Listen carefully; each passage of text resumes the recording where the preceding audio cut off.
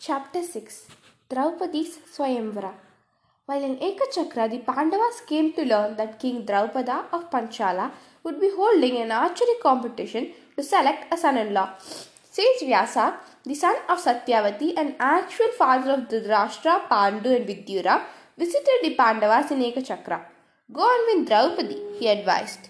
Still disguised as Brahmins, the Pandavas went to the grand pavilion where Draupada was holding the competition.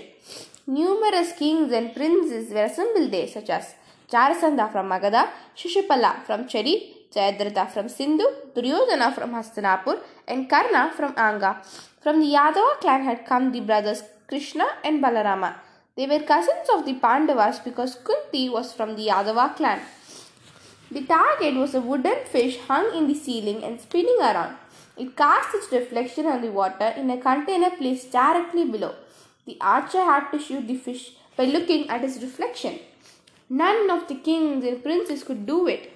Karna came close to it, but Draupadi, who was present in the pavilion, said that she would not become a marrier of charioteer's son, even if he succeeded in shooting the target.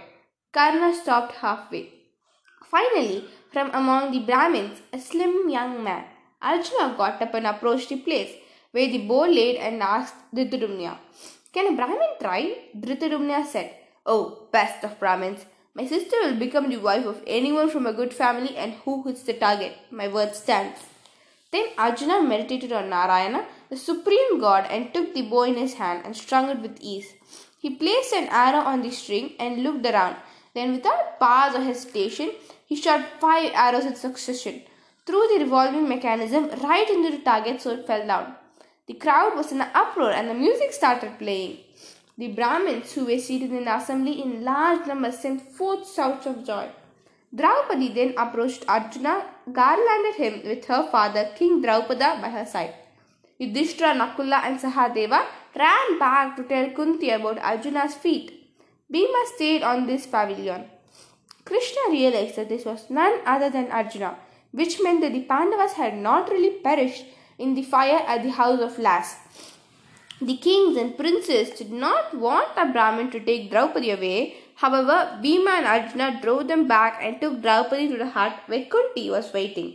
Yudhishthira, Nakula, and Sahadeva had not reached by then, so Kunti had no idea that Arjuna had gone and won the princess of Panchal for his wife.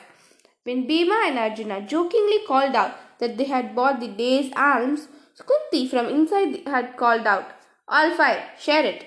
So Draupadi became a wife to all 5 Pandava brothers. Soon the news spread all over that the Pandavas were fine and had developed a relationship with the royal family of Panchala.